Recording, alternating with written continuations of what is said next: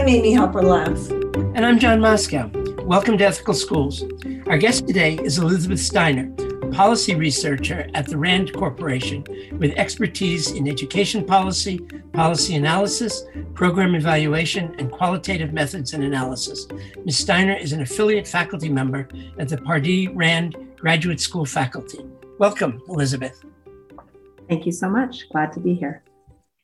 You recently issued a report on strategies to diversify the K-12 teaching workforce as part of RAND's State of the American Teacher 2022 project. What is diversifying the teacher workforce and why is it so important?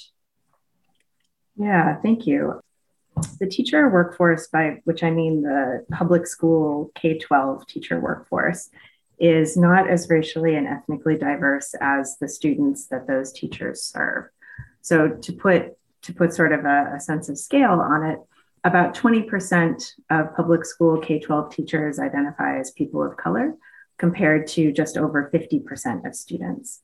And the reason this is important is that a diverse teaching workforce has benefits for all students for their academic achievement and social and emotional development, but it has particularly positive benefits for students who are students of color themselves, Black and Hispanic students in particular. I understand that you solicited responses both from teachers of color and from a panel of researchers, policymakers, and practitioners. What were the top recruitment strategies that were endorsed by the teachers and the panelists? Yeah, that's right. So we conducted a nationally representative survey of public school K-12 teachers using RAND's American Teacher Panel. We did the survey in January of 2022, and we were able, using the panel, to oversample teachers who identified as people of color as a group, and also to oversample teachers who identified as Black or African American or as Hispanic. And so we were able to separate their responses out from teachers of other races and ethnicities, and were able to make good inferences and have a good understanding of the experiences of teachers who identify those groups as a whole. We also convened a panel of experts, 14 experts, policymakers, researchers, and practitioners, to ask them about the same policies for recruitment, retention, and hiring that we asked teachers of color, get their responses on what policies each group thought would be most effective for recruiting, hiring, and retaining teachers of color. For the most part, there was a lot of agreement between the two groups, but there were some differences. So overall, the strategy most endorsed by teachers was raising pay. Teachers of color believed that the best for hiring, recruitment, and retention strategy for teachers of color was increasing pay. That was followed by expanding student loan forgiveness or service scholarships, so another strategy to provide some financial support for teachers. And third, followed closely by strategies related to licensure or certification reciprocity across states. So allowing a teacher with a license, say in New York, to teach perhaps in, Connecticut or Pennsylvania without having to acquire a new license or certification, and partnering with local teacher preparation programs with racially diverse candidates. Our panelists also endorsed loan forgiveness and payment assistance as a potentially effective recruitment and retention strategy. And that was in accordance with teachers' preferences as well. But one difference is that panelists thought that grow your own programs would be an effective way to recruit more teachers of color into the teaching profession. And grow your own programs take a lot of different forms. They exist in almost every state in the country and in many districts. Some are state sponsored, some are district sponsored, but they tend to be partnerships in which a district often works with a certification program or a local university, or sometimes provides certification themselves to help bring people who are already employed, or sometimes high school students who are generally people of color, into the profession by providing them with a way to work and earn a salary, as well as earn their certification as a teacher. Taking a step back, why is it so important for students of color to have teachers of color? Yeah, it's critical, I think. There's a great deal of academic research evidence that suggests that all students, students of any race or ethnicity benefit from a diverse teaching workforce. But for students of color, those benefits are greater. There's evidence that students who are people of color, when they have a teacher who is themselves a person of color, that they have better academic achievement, particularly in math, and that their social and emotional development is also enhanced. We talk about people of color, which is obviously a huge group of people. And I'm just curious, both in terms of when you're talking about the diversity of the workforce and also in terms of sort of the beneficial effects on students of color, what do you find in terms of whether is it particularly important for, say, Black students to have Black teachers or, let's say, Latinx students to have Latinx teachers? Yeah, there is some evidence that if a student has a teacher who is of the same race or ethnicity as they are, that there are academic and social and emotional benefits for having that teacher. You had offered, when we were talking the other day about the report, that you'd offered some vignettes of strategies that may be successful in recruiting teachers of color. Could you talk about them a little bit? Sure. So in our report, we highlighted examples of 3 different policies that illustrate some of the things that teachers and panelists thought would be effective for hiring, recruiting, and retaining teachers of color. These were examples that our panelists brought up or that we found, through our own knowledge of the field. One of those is the Connecticut Higher Education Supplemental Loan Authority Alliance District Teacher Loan Subsidy Program. And that's a very long name for a new program run by the state of Connecticut to subsidize teachers' private student loans if they work in any of Connecticut's Alliance school districts. And Alliance district schools in Connecticut are districts that serve large proportions of students of color, large proportions of students in poverty. They're districts that have a need for teaching staff. And so as long as a teacher serves in one of those schools, they are eligible for subsidies to help pay off their student loans. This program is only eligible for private loans and not for federal loans. So it's a supplement rather than a replacement to the federal program that President Biden has just proposed. And we included this example in the report as an illustration of one thing that a state is currently doing to try to address the financial burden that teachers of color feel is on their shoulders as teachers try to make the profession more sustainable, more affordable, and more attractive. What did you find about principal training in recruiting, hiring, and retaining a diverse workforce? Mm-hmm.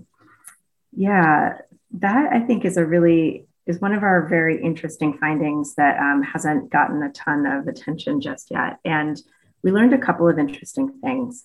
We learned from a companion survey of principals through our State of the American Principal study that a lot of principals say that they use, so sort of 2 buckets of things. One is that principals tend to use social networks as a primary tool to recruit and hire teachers of color in their schools. And another is that emphasis on creating and cultivating and hiring a racially and ethnically diverse workforce is not something that principals say they have a lot of training to do.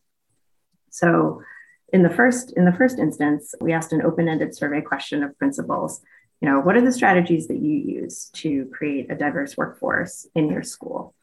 And a very common response was, I use social networks. I use the teachers who are people of color in my school. I myself am a person of color. I use my social networks to try to attract applicants to my school and then to hire them. And while that can be a very effective strategy, if one lives in a very diverse place, it has its limitations if one does not live in an area that is racially or ethnically diverse. It's also a strategy that should, I think, be supplemented with other approaches. In other words, it should not be the only thing that a school is doing to try to, recruit, hire, and retain a racially and ethnically diverse workforce, because it can be a very subjective and a very exclusive process.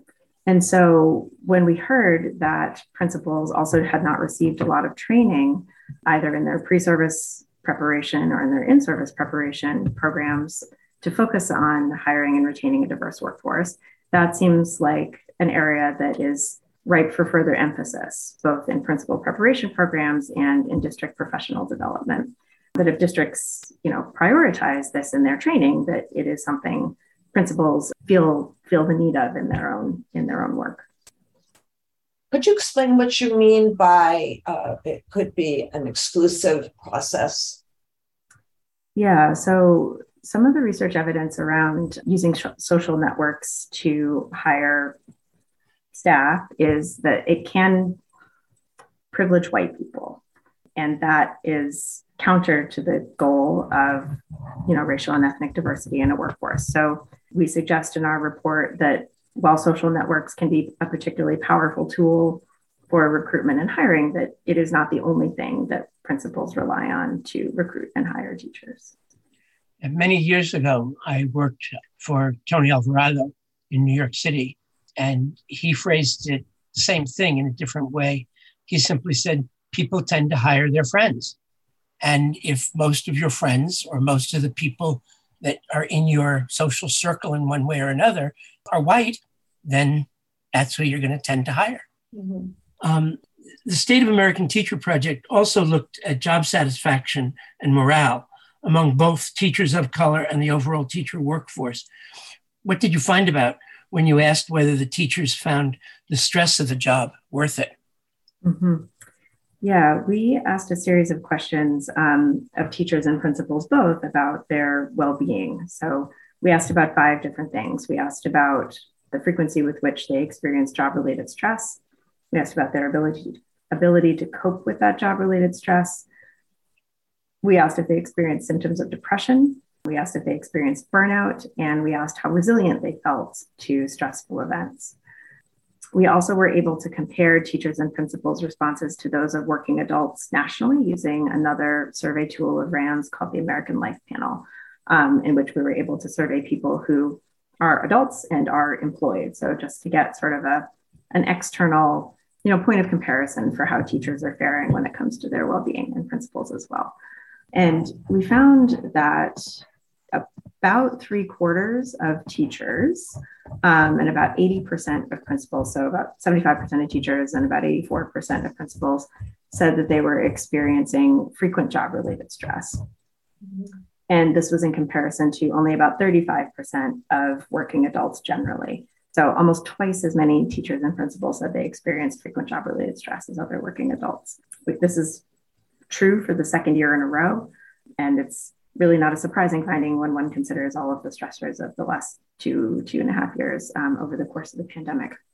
But more broadly, we found that teachers and principals sort of fared worse on all of the aspects of well-being that we asked about. Teachers of color fared worse on a couple of those indicators. They were more likely to say that they experienced symptoms of depression than their white colleagues. And Hispanic teachers were more likely to report poor well-being on a variety of indicators than were teachers of other races and ethnicities. Was that true pre-pandemic as well? Unfortunately, I don't know. We don't know the answer to that. These questions were only asked for the first time in January of 2021. And so I don't have an explicit pre-pandemic comparison point for the responses of teachers of color. Other survey work done before the pandemic suggests that burnout has increased for teachers of all races and ethnicities and for principals, and that feelings of frequent stress on the job have increased somewhat as well. But the comparison researcher in me is saying the comparison isn't perfect, but it does seem that the job has gotten more stressful since the pandemic. Can you give us some examples of teachers' responses to environments that they find and experience as unsupportive or oppressive? Did that come up in the questions that you asked? Yes, it did. We, in addition to the survey data we collected, we also interviewed 60 teachers across the country. Those teachers were drawn from our survey respondents. 2/3 of those teachers, or 40 of the 60, were themselves people of color. And with regard to so we asked in those interviews a whole series of questions, some of which were, about well-being, some of which were about job satisfaction, and some were about their experiences as a person of however they identified vis-a-vis their race or ethnicity in, their particular context. And when it comes to well-being, the teachers we spoke to talked a lot about the stressors of the pandemic era that they were experiencing. They talked in particular about the need to force mask mandates, about the whiplash they experienced when schools were trying to figure out whether to remain open or whether to close if COVID cases were high in the area, if students or teachers were exposed. I talked a lot about staffing issues and that being a particular source of stress. As context, keep in mind that the survey was administered in January of 2022, which seems like a long time ago now, but it was when the Omicron variant was surging and cases were high nationally, hospitalizations were also high. And while many people might have sort of started to think the pandemic was over, this still impacted schools, which were trying really hard to reduce transmission and to follow CDC guidelines. So teachers told us stories about their colleagues being sick, their colleagues calling off because they had to care for sick family members, substitute teachers being in short supply, and schools sort of bouncing back and forth between hybrid teaching environments and in-person teaching environments, and just the sheer pressure of for principals having to staff in that kind of environment, and for teachers having to cover classes of students that they didn't know in subjects that they didn't teach, some of whom might have been at home learning remotely, some of whom might have been in person learning with them. Teachers talked about experiencing class sizes double that which they usually taught. We talked to one math teacher who said that a social studies class had been in his math section for an entire week, and he had 50 students instead of 30. And half of them were supposed to be in a class that wasn't his subject area. And that was extremely stressful, not only because they were worrying about sick colleagues, but because of all of the scrambling that had to be done to ensure that students were properly supervised, if not actually learning. Sure. So during this stressful period, do you know of teachers who asked for and received the kinds of support they needed? Yes, we did hear stories from teachers of working in very supportive environments, and we heard stories from teachers who did not. On the positive side, teachers talked about their colleagues being an important source of support, both in terms of being like a coping mechanism, how you vent to your colleagues and it helps you sort of get the weight of the day off your chest. Teachers said that they did that too, but also in this particularly stressful staffing environment, when there was a feeling of camaraderie, when there was a feeling of togetherness, when there was a feeling of, we're all in this together and we're all going to do what we can to help each other, that environment was something that teachers found to be supportive and positive. That's great. Aside from actually resigning, how might teachers respond to low morale? Yeah, the poor well-being that we hear teachers expressing in our survey is important for a lot of reasons. One is that people who are not, who don't have good well-being are less engaged in their jobs. For teachers in particular, that could mean that they are not designing challenging lessons for students. It could mean that they're not giving good feedback to students. They're not sort of doing all they can to help students learn. And they're doing that to protect themselves, but it has implications for students. Teachers who are, experiencing poor well-being tend to be absent more often. They might be more likely to leave their jobs. And all of these things sort of combine into effects that are not good for the adult personally, and also have deleterious effects for students. I think you've mentioned also that they're likely to not encourage other people to want to go into teaching, which can also not help with recruitment. That's certainly a possibility. I mean, the media coverage over the past year and a half, 2 years, has certainly been on the stressful aspects of the teaching profession. Our work has certainly contributed to identifying that as a problem that needs to be addressed. But I guess I have two things to add to that. And one is that even though many teachers say that they are very, very stressed, most of them say they're coping pretty well with that job-related stress. Even those who are experiencing frequent job-related stress, most of those teachers say they're coping pretty well with it. Their colleagues are a part of the reason they're coping well. Their passion for the profession is part of the reason they're coping well. Just because teachers are saying that they're experiencing difficult conditions or they might be dissatisfied with their job, it doesn't necessarily mean that they don't want to teach and they don't find joy in their work. Many teachers said that they do. We heard from one teacher who said that, it's not teaching. It's not the act of teaching that is making things so stressful. It's all of the stuff that's going on around us. COVID, the political environment, the need to sort of figure out how to navigate all of that is the thing, are the things that are causing teachers a lot of stress. And so I think what we're trying to highlight is that it is important for policymakers and leaders to try to do what they can to make some of these working conditions better so that teachers can do better at their jobs. And I think our work has helped uncover some suggestions or some strategies that we would suggest that districts and leaders consider to try to improve teacher well-being. What would be some of those strategies? Yeah, I think one important one is, to foster positive adult relationships within a school community. And it sounds like kind of a no-brainer. And I think it's something that many school leaders, many district leaders already spend a great deal of time trying to do. So I don't want to say that nobody is doing it, because I think many people are. But I think what we want to emphasize is that it shouldn't fall to the wayside. It should be yes and. It should be this is important as well as this. And even though that may add to the list of things to do, I think it's an essential ingredient to pandemic recovery. We also heard that teachers, we also suggest rather that districts and school leaders try to make an effort to understand the particular experiences and needs of the teachers in their schools. These conditions vary locally. Schooling is local. Working conditions are very local. It could vary within school. It could vary across schools in a district. And so in order to know the things that will make the most difference to your teaching staff in particular, ask them. And, then try to, ask them and then try hopefully to do something about it. We also suggested that district leaders try to communicate the mental health and well-being supports that are available to their staff.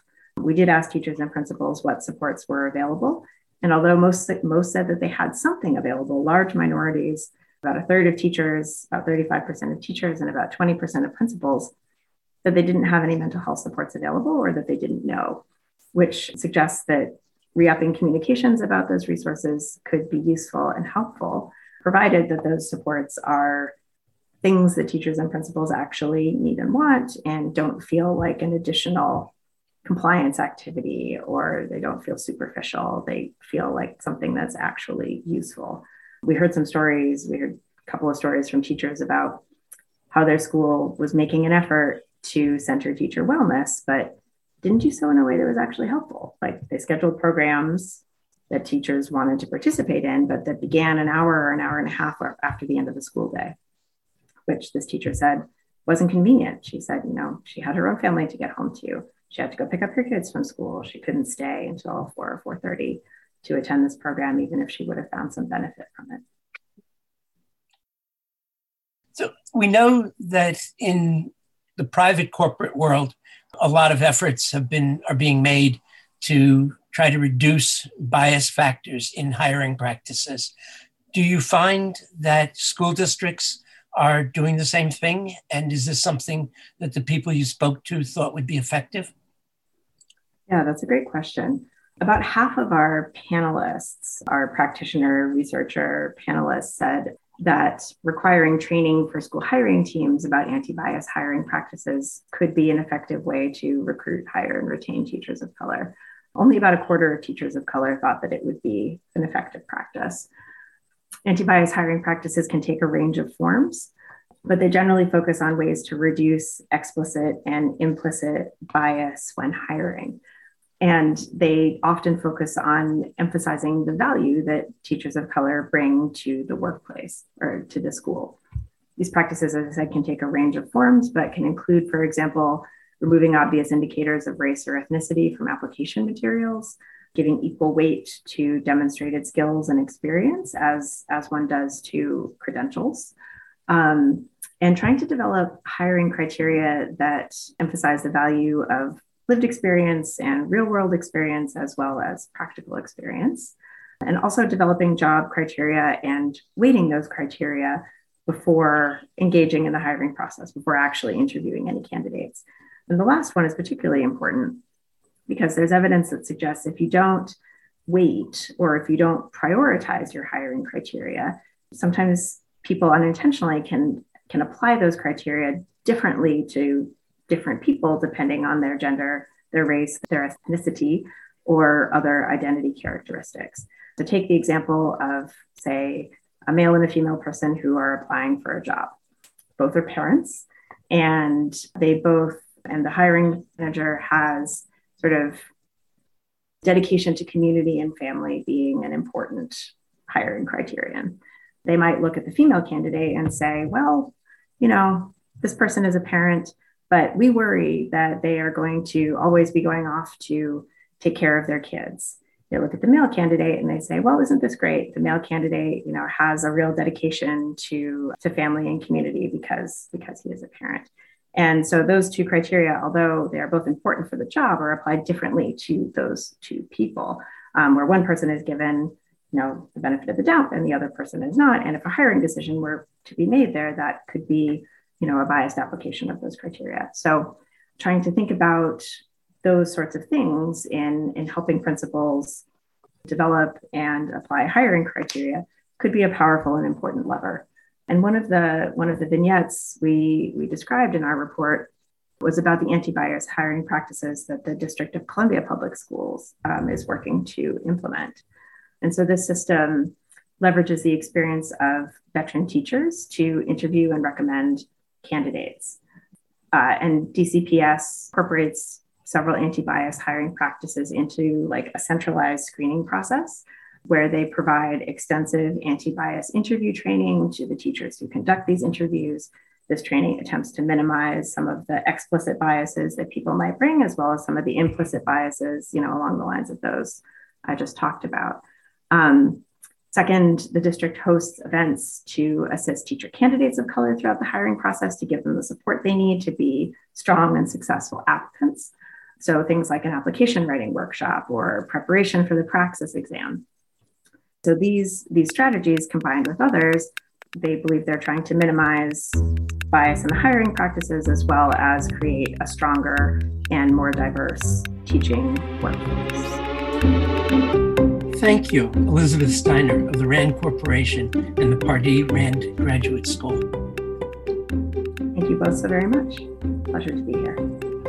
And thank you, listeners. If you enjoyed this podcast, please share it with friends and colleagues. Subscribe wherever you get your podcasts and give us a rating or review. This helps others to find the show. Check out our website, ethicalschools.org, for more episodes and articles, and to subscribe to our monthly emails. We post annotated transcripts of our interviews to make them easy to use in workshops or classes. We work with consultants to offer customized SEL programs with a focus on ethics for schools and youth programs in the New York City and San Francisco Bay areas. We're on Facebook, Instagram, and Twitter at Ethical Schools. Our editor and social media manager is Amanda Denchi. Until next week.